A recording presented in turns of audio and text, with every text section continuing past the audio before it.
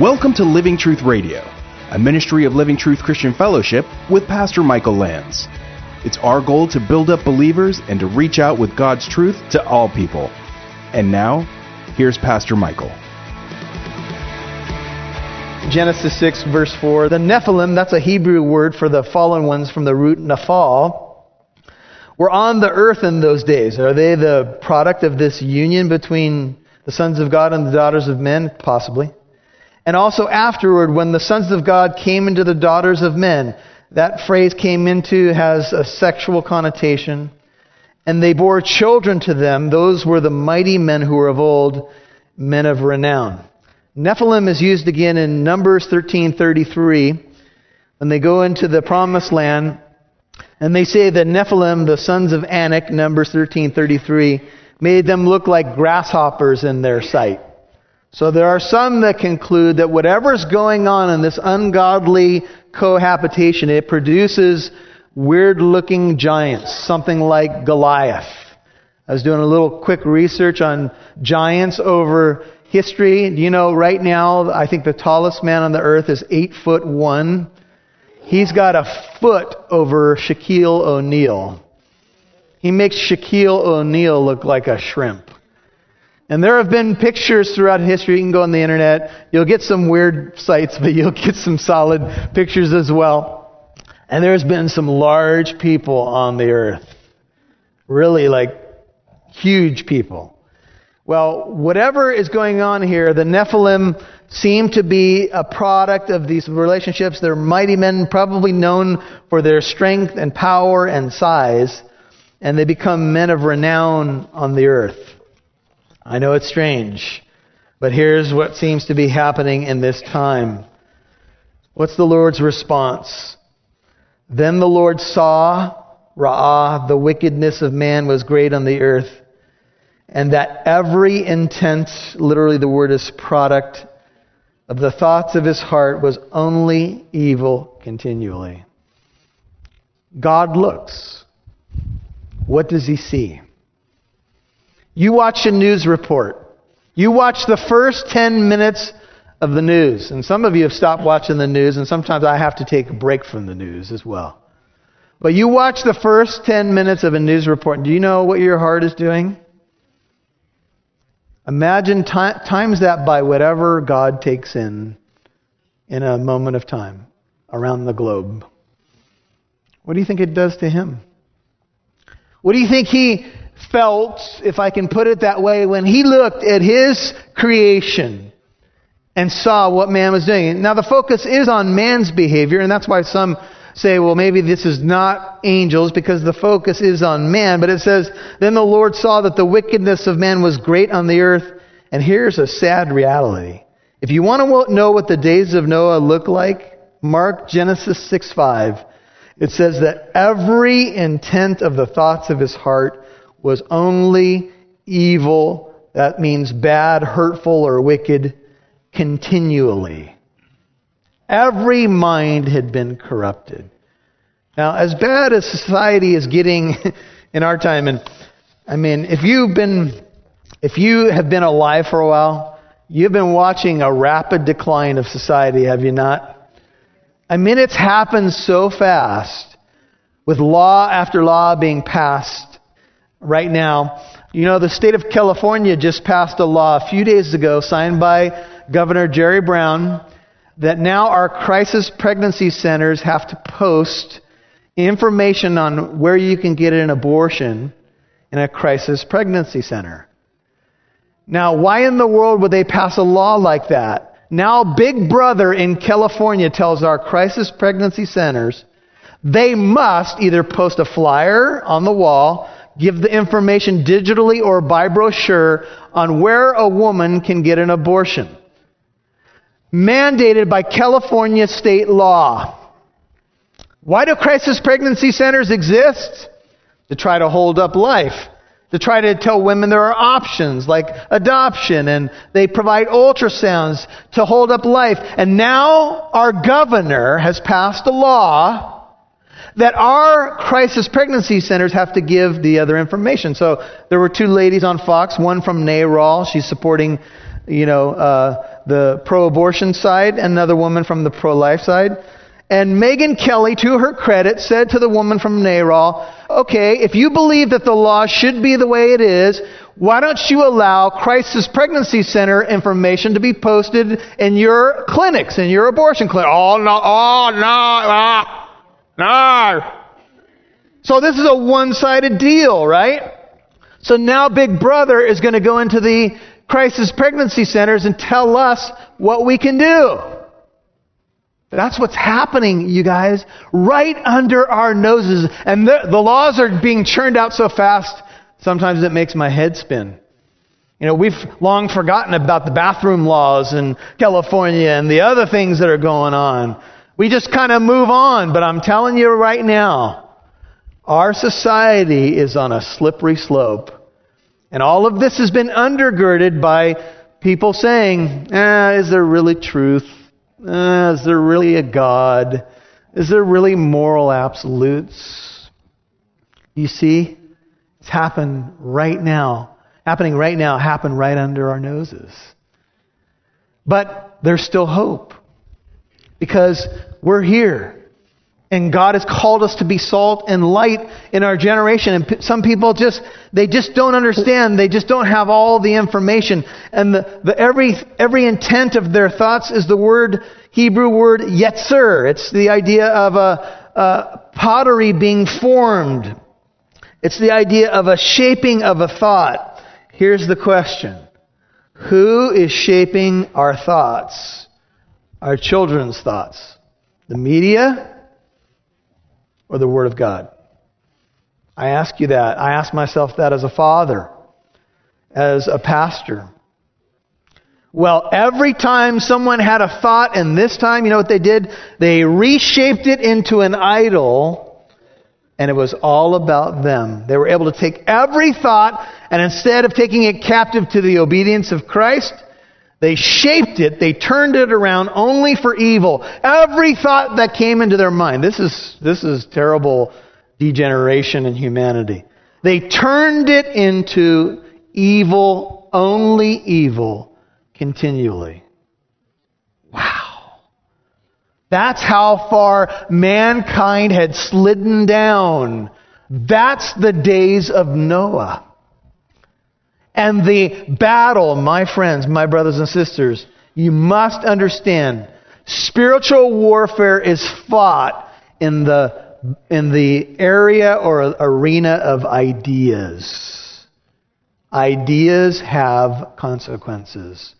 Paul says, though we walk in the flesh, we do not war according to the flesh, for the weapons of our warfare are not carnal, but they are spiritual, for the pulling down of what?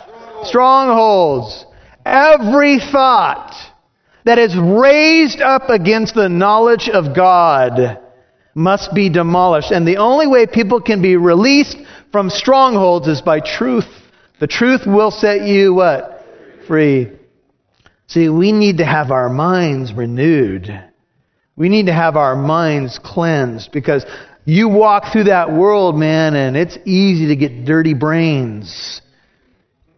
It's easy to just be, these things, they call it temptation for a reason. Temptation, by definition, is tempting. Otherwise, it wouldn't be called temptation. It's a battle, but the battle belongs to who? To the Lord. He will be your strength. It's not going to always be easy. We realize that we're in a battle. This is where we are. Humanity so degenerated that everything that he thought... we look at people today and we go, how could someone do something like that? But we understand, as a man thinks, Proverbs 23:7, so he is. You see, that's why right now the battlefield is for the youth. Have you noticed? That's what's going on in our world, folks. We've got to win them back. They're leaving the church in droves around their college years. Why? We've got to have better arguments. We're going to do more things here with apologetics. defending the historic Christian faith. We have good arguments. We have good sound reasoning. But we've got to communicate that to future generations. We need the next generation to stand up and know what they believe and why they believe it. There's no more space for nominal Christians, you guys. No more. We got to have people reading their Bibles in addition to Sundays. This is where the church must become strong again, because the world is being swept away. Professing to be wise, they became fools, right? They exchanged the glory of the incorruptible God for an image made like corruptible man or four-footed animals. Humanity began its slide. And God looked. Look at verse 6. And the Lord, I want to cry too.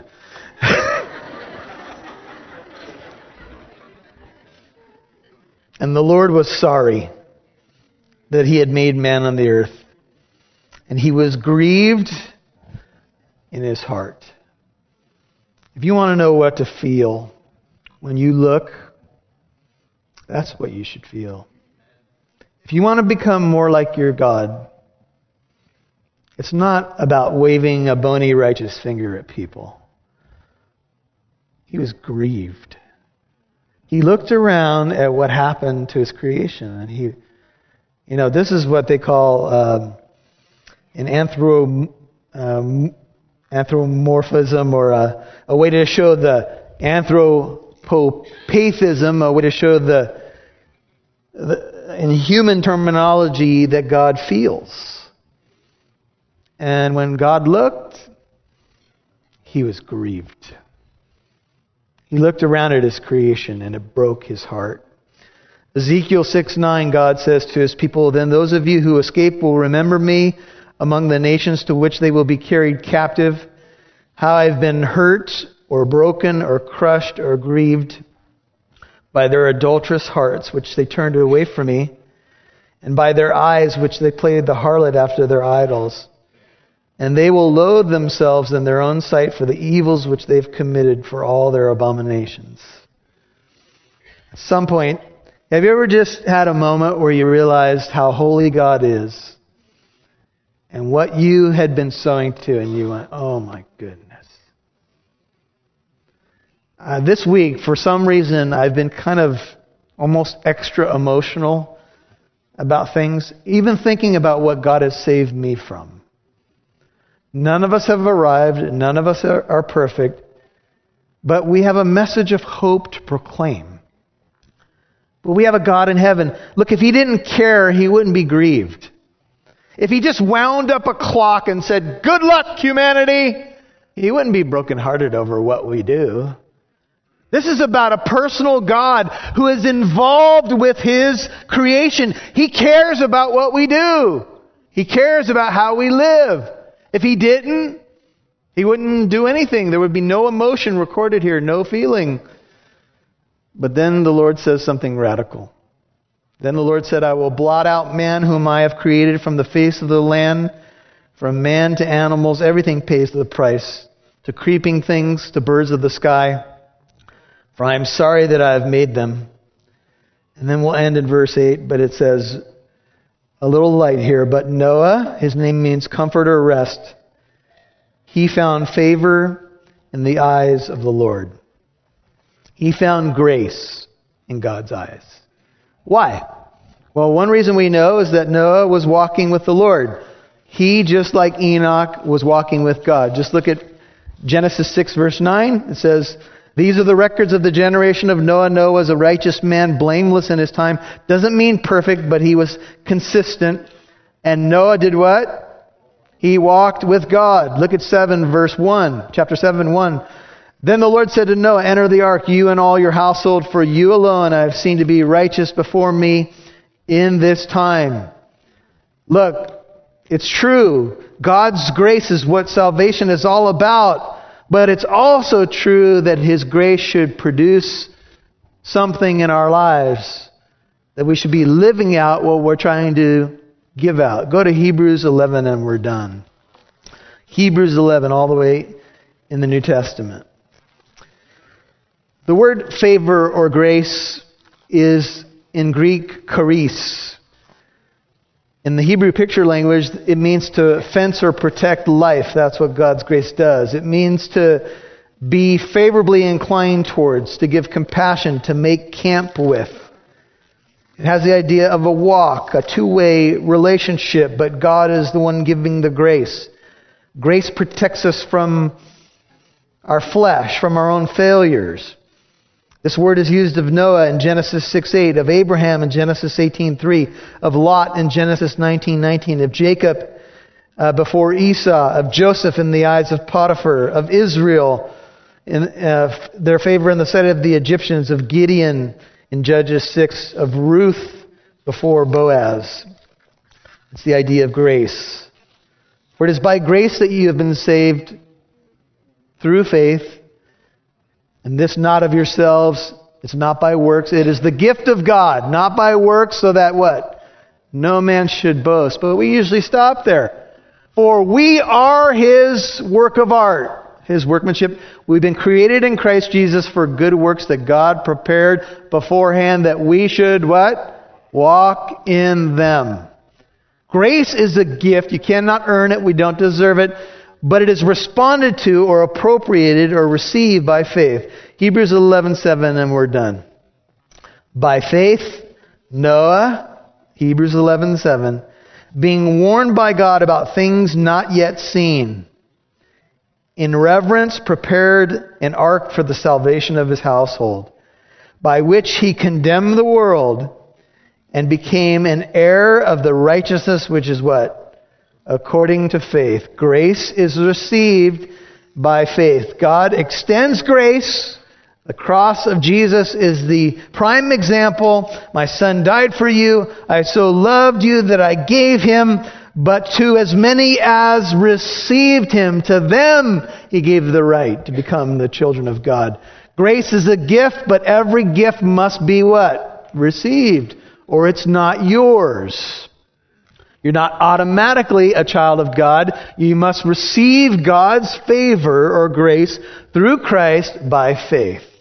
That's the channel by which you receive God's grace. We must respond. Two final thoughts. One, if you're a believer, what ark has God called you to build in this generation? And are you building it? Number one application, what ark by faith has God called you to build, and are you building it? That's the question. Number two question, if you're not sure where you are with Christ, you haven't understood God's grace and favor and the cross and the resurrection, have you received Christ into your life? Have you boarded the ark of God's grace? Because the flood is coming. Now, God's not going to flood the world with water again. We all know that. That's the rainbow or the bow in the sky. But God has made a promise. He's reserved the current heavens and earth for another kind of judgment. And it ain't pretty. It's a judgment by fire. And Peter says, because all these things are going to be consumed in this way, what people ought you to be in holy conduct and godliness? Look, the second coming of Christ should be a motivator for us.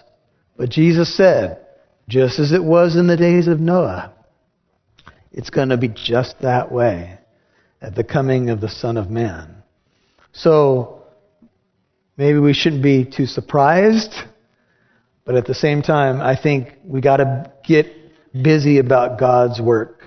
Even if people around you think you're a fool, I have gotten to a point where I don't care. I don't care. I know what's in man. Amen. I love people. I try to reach out to unbelievers. But I'm not worried about my rep. I'm not worried about if people say, hey, that Michael Lance guy believes there was a worldwide flood. I don't care. Because I look around me and I see evidence of it everywhere.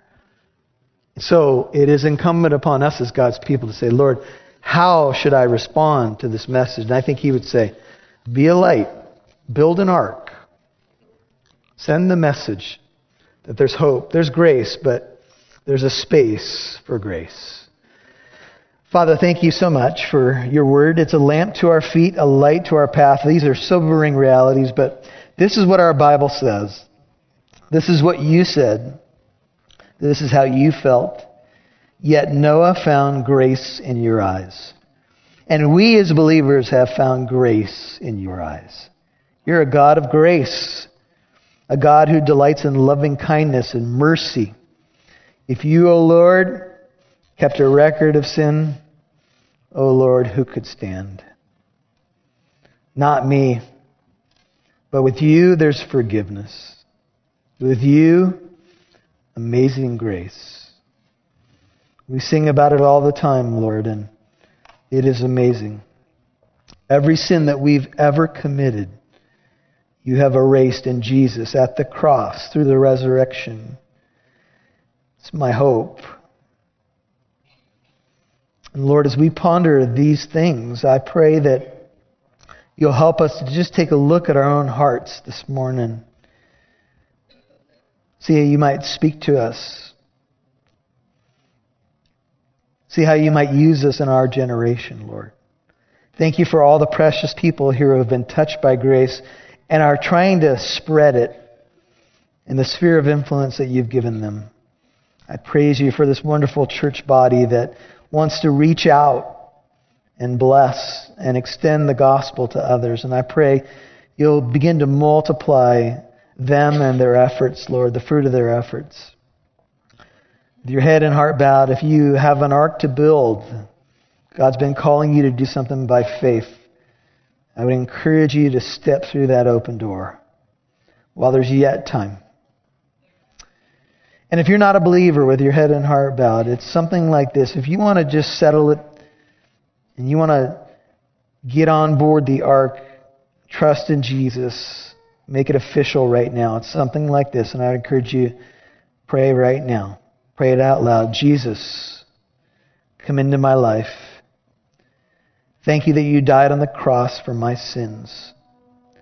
You rose from the dead. I trust you as my Lord and my Savior. I repent. I've turned from my sin and I turn to you through your Son. Thank you that you came and died that I might live. If you're a prodigal, and maybe it's time for you to get right with God, something very similar should be prayed. Lord, thank you that you're so merciful and so loving. I pray your love and your goodness and your grace will shower these precious people. Strengthen them in the areas where they have doubt. Meet them in the areas where they have need for healing.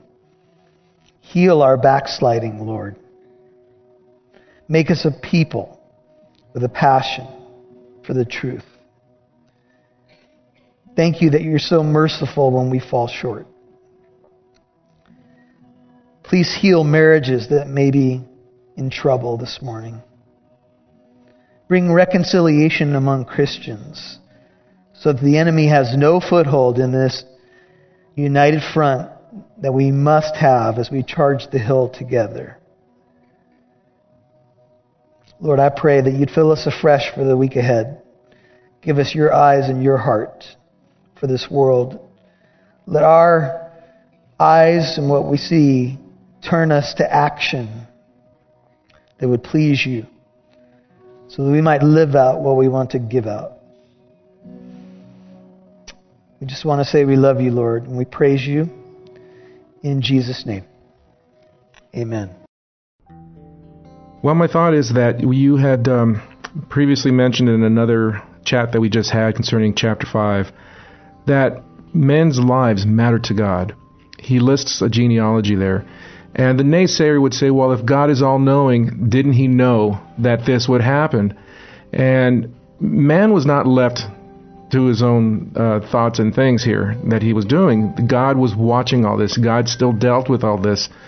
And we can say that is true, number one, that he saved 8 people on an ark so that the human race can continue on. And number two, he sent a Savior. He provided a Savior for us so that we would not be continual in that state of evil and wickedness. Have you ever been in a situation, I know this is completely human, but I think this is the best way to try to understand this. You ever been in a situation where you saw something coming and you were pretty sure it was going to go a certain direction, but when it happened, you were still completely grieved? Oh, yes. Now, we can't put our attributes on God. We're not God. However, we can see the parallel, right? Even though God knows, it doesn't mean that when something happens, he's still not grieved.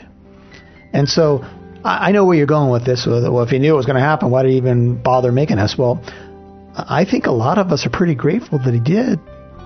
Because not only have we had a chance to live and love, but we're going to be co-heirs with Christ in heaven forever as believers.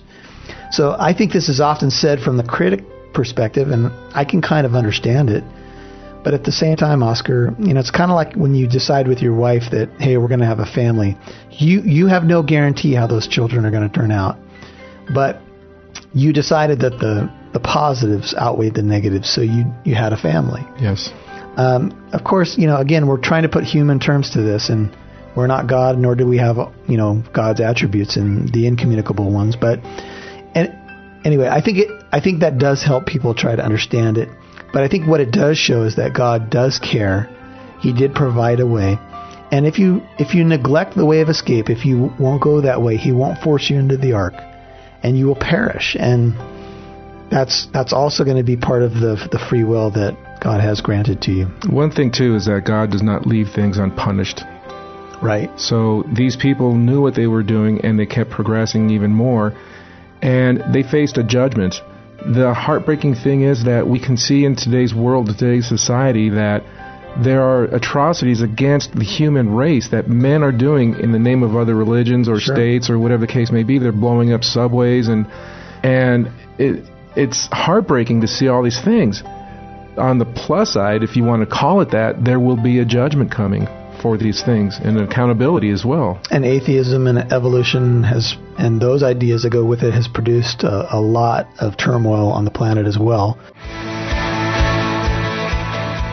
Thank you for listening to today's program. If you'd like to listen to this message again, learn more about our church in Corona, or to access archived messages, go to livingtruthradio.org and click on the Church tab. You can follow us on Instagram @LivingTruthCorona, or download the Living Truth Christian Fellowship app on Apple and Android devices. Living Truth Radio is a listener-supported ministry. You can partner with us by donating at livingtruthradio.org.